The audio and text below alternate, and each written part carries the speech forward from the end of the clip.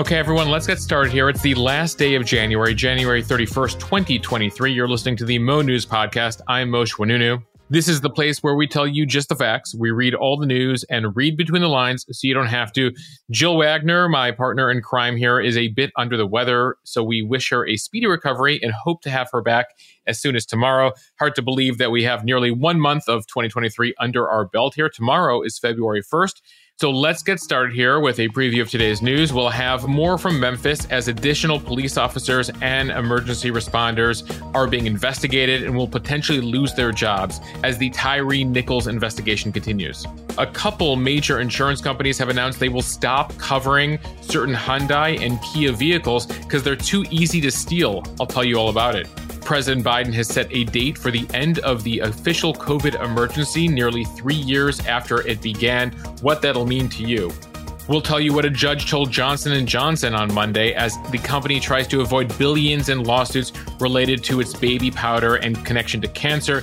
They were trying a legal tactic called the Texas two-step. Speaking of legal news, there may be some new legal trouble for former President Trump as he gets his 2024 presidential bid started.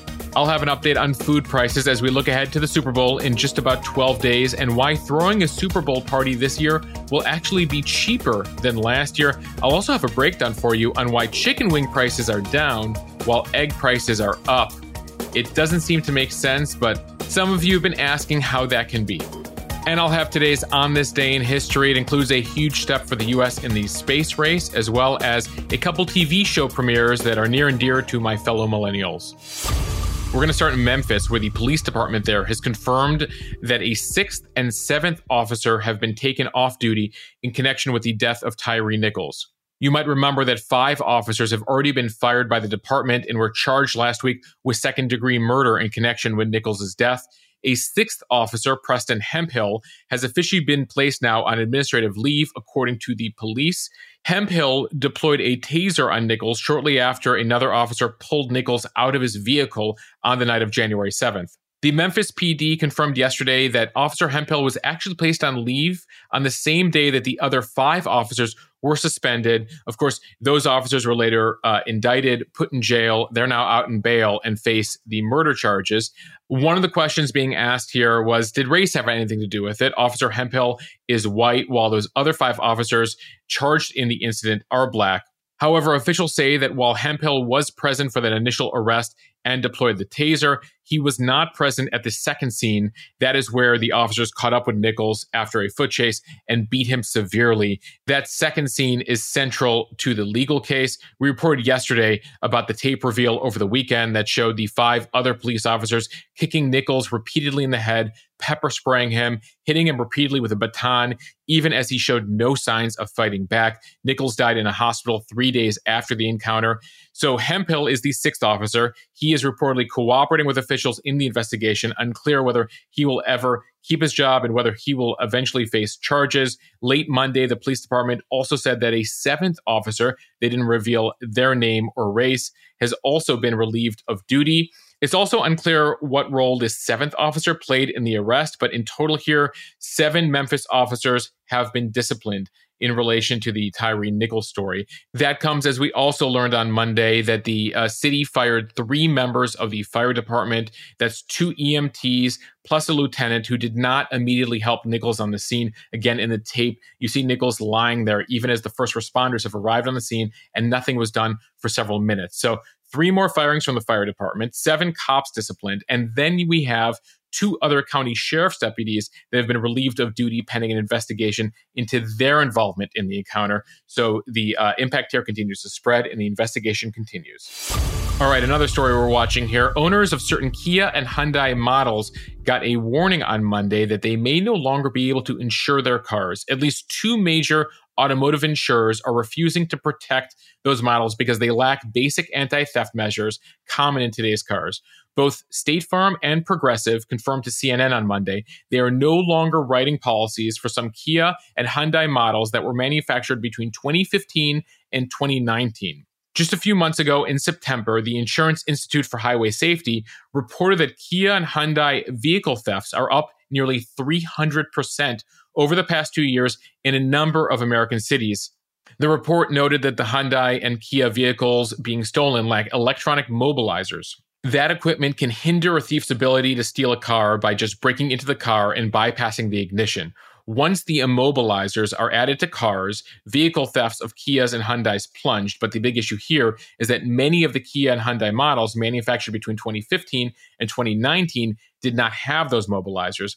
In fact, 96% of vehicles by other manufacturers had these immobilizers in those years, while only 26%, 1 out of 4 Kia and Hyundai models had them. Among the vehicles impacted here are the Kia Rio, Sportage, and the Hyundai Accent. One thing to keep in mind here, the vehicles that have the push-button start system, those have immobilizers, but not all models that have turnkey ignitions do. So as you assess whether you have this, that's something to look at immediately. A lot of this started with a TikTok trend in the past couple of years that showed mainly young men stealing cars using a USB cable or screwdriver. And this exploded across social media. Many of these kids stealing the Hyundai and Kia cars using this tactic, then putting up videos online, essentially just taking them for joyrides or using them to commit other crimes before ditching them.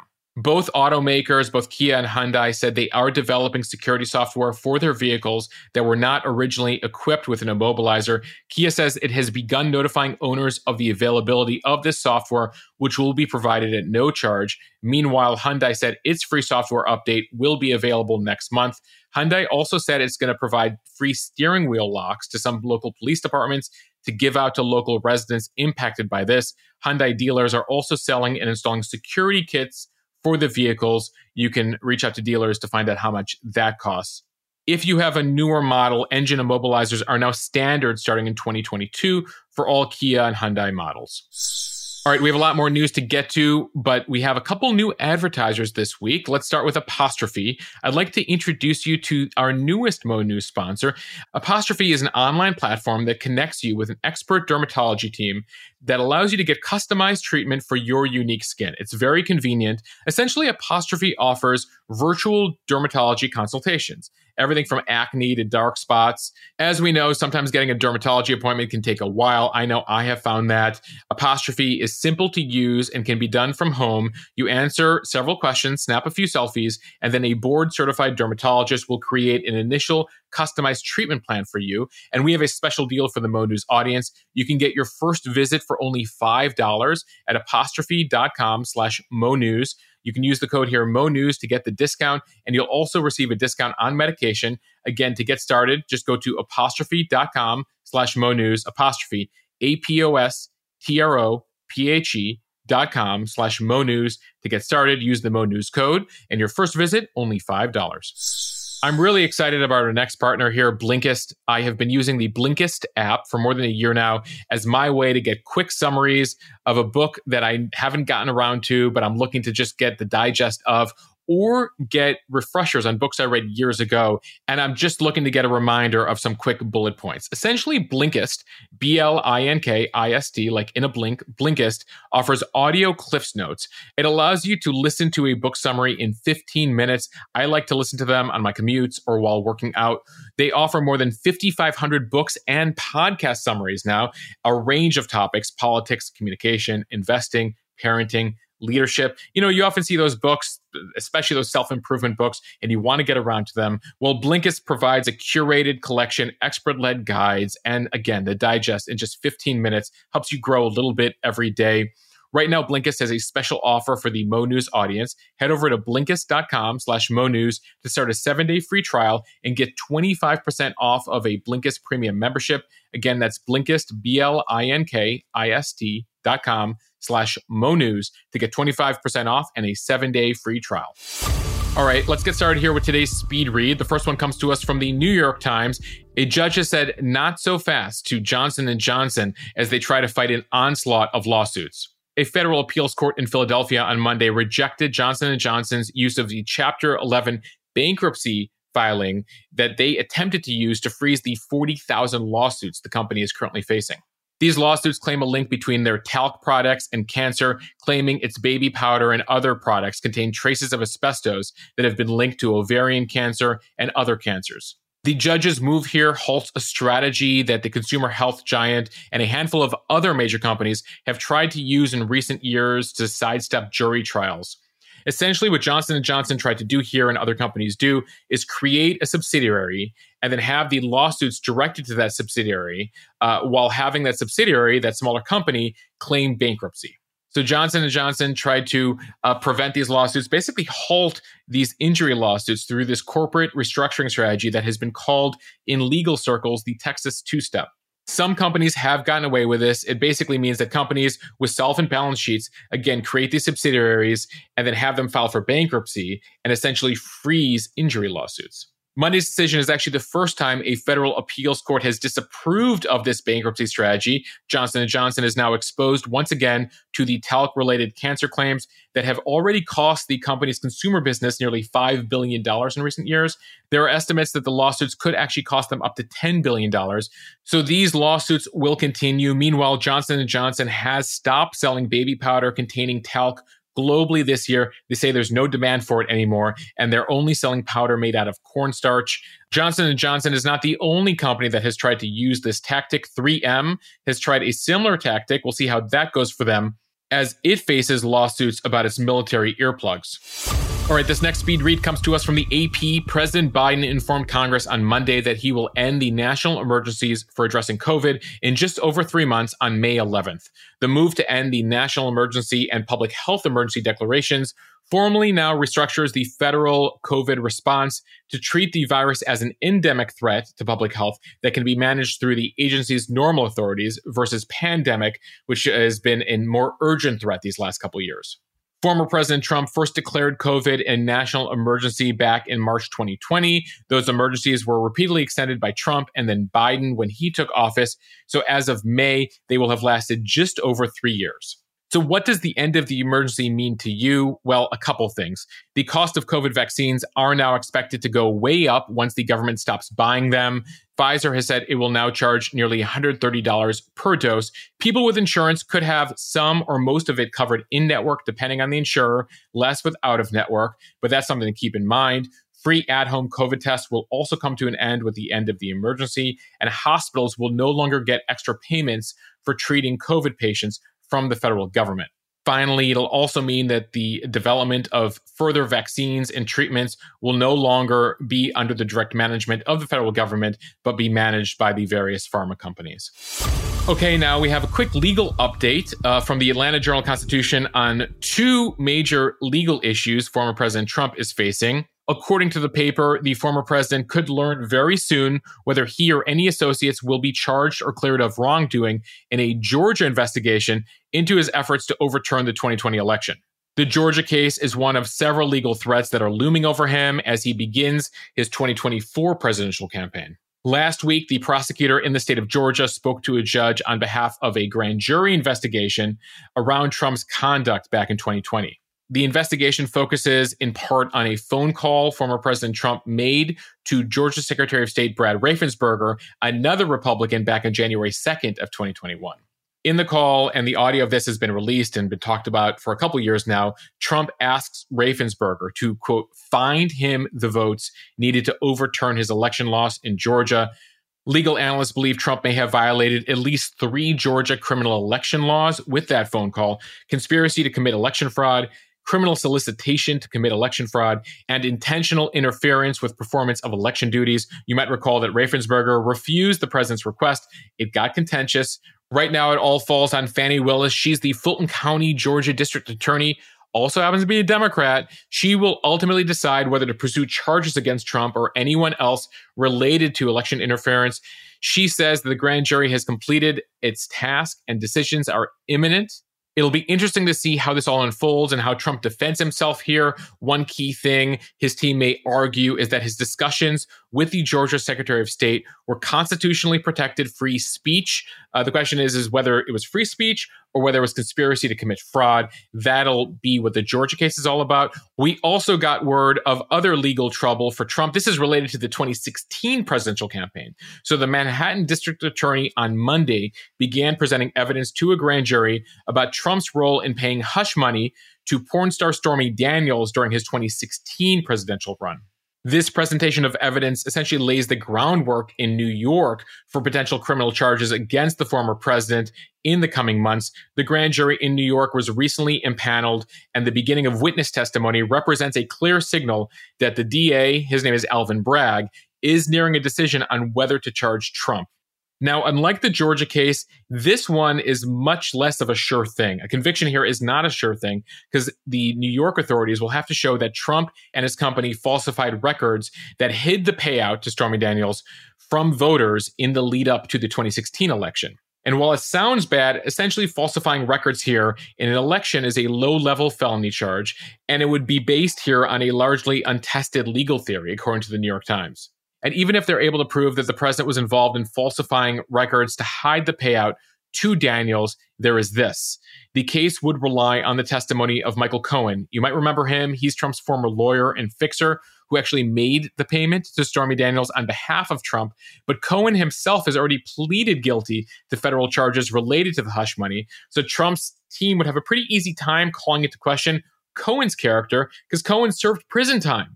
And Cohen has lied in the past. So there are a lot of questions there. The New York case is a little murkier. Either way, the former president, as he hits the campaign trail, he was in New Hampshire and South Carolina over the weekend to try to regain the White House, continues to face a bit of legal drama here. All right, we have some sad news from the entertainment world. We learned on Monday that we've lost 2 actresses from classic TV shows. Cindy Williams, who played Shirley on the popular 70s sitcom Laverne and Shirley, died at the age of 75 yesterday. Her family put out a statement saying she died after a brief illness. You might remember Williams, who played the straight-laced Shirley to Penny Marshall's much more wacky Laverne. The comedy was about a pair of roommates that worked at a Milwaukee bottling factory in the 50s and 60s. You might remember the theme song as well, Shlemiel, Shlemazel. Actually, Jill and I were singing it on a podcast, I think as recently as last week. Our condolences go out to Cindy Williams' family and friends.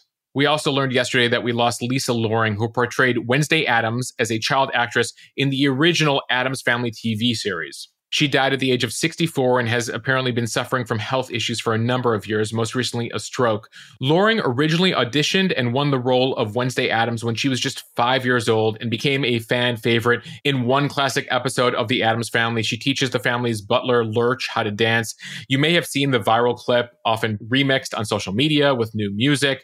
The role of Wednesday Addams, of course, has been reinvented a number of times through the years on TV, in film, and on stage. The latest incarnation is a show called Wednesday. It's a Netflix series that has become very popular, starring Jenna Ortega.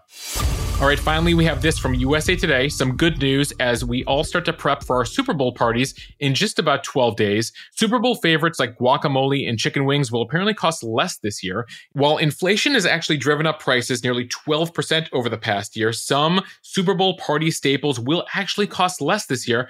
That's according to a new report from Wells Fargo. Avocados will be much less expensive this year thanks to a very strong crop. Wells Fargo notes that prices have dropped about 20% since last year's game. And with chicken supply at its highest levels since 2019, the price of chicken wings has dropped from about $3.38 a pound for last year's game down to now $2.65 a pound. I'll have more on chicken in a second here.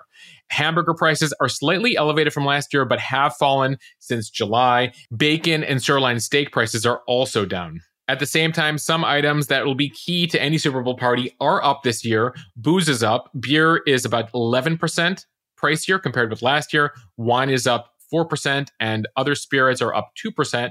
Soda prices are up 25% from last year. A 2-liter bottle now costs just over $2. And potato chip prices are not all that in a bag of chips, so to speak. I hope you guys don't kill me for the use of that expression. Between December 2021 and last month, potato chip prices are up 22%. It'll now cost you $6.28 for a 16-ounce bag. But I promise to get back to those chicken wing prices because many of you have rightfully been asking, how can chicken wing prices be down while egg prices are up? Well, thanks to our friends at CBS Tampa Bay 10, they looked into this and found that there are actually 2 different types of chickens, some known as broilers and some known as layers. The layers, as you may have guessed, are egg-laying hens, while broiler chickens, on the other hand, are primarily raised for meat. Broilers are often raised to be large and healthy with more breast meat for the consumer market. And that's what's key here. Broilers are not affected by the bird flu to the same extent as layers, largely because of their different lifespans. The agriculture site AgriFarming explains that broilers are raised for just 38 to 42 days before they're slaughtered for consumption. Meanwhile, the layer chickens reach maturity around 20 weeks and begin laying eggs around 72 weeks. So the broilers are only around for 6 or 7 weeks, but the layers are around again between 20 weeks to 72 weeks. So because they're around longer, they're much more susceptible to the bird flu, which is the reason we're seeing these increased egg prices. And at the same time, according to the USDA, monthly broiler production is also up, which is likely contributing to the price drop at the grocery store. So I hope that breakdown helps clear it all up for you. All right, before we go, as always, we're going to do On This Day in History, a couple birthday mentions here. A happy 42nd birthday to Justin Timberlake. Actress Kerry Washington, aka Olivia Pope, is 46 today, and Minnie Driver is 53. Also, a happy birthday to baseball pitching great Nolan Ryan, who is 76 today. All right, a couple major items in history. On this day, 158 years ago, the 13th Amendment was passed by the U.S. Congress, January 31st, 1865, abolishing slavery in the United States. The Civil War would end just a few months later. On this day, 93 years ago, in 1930, 3M began marketing Scotch tape for the first time, though they did it without the dispenser. The dispenser would come in about 2 years later in 1932. And 65 years ago today, Explorer 1 became the first successfully launched satellite by the U.S. sent into space on January 31st, 1958. Though it did come 4 months after the Russians launched Sputnik, Explorer 1's success marked the beginning of the U.S. space age. But at the time, the Russians were repeatedly beating the U.S. to first in space, the first satellite, the first animal in space, the first person in space, the first woman in space. The first probe to the moon. That finally led JFK to announce the U.S. would be the first to land a person on the moon, and the U.S. was finally able to beat the Russians to something in space when the U.S. finally lands man on the moon in July of 1969.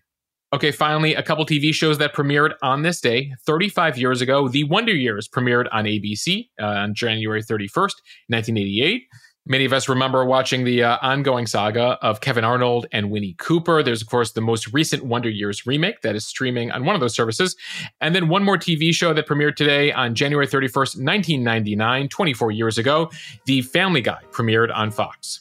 With that, I want to thank you for listening to the Mo News podcast. I want to wish Jill Wagner, my co-host here, a very quick recovery. Hopefully she is back tomorrow for tomorrow's show.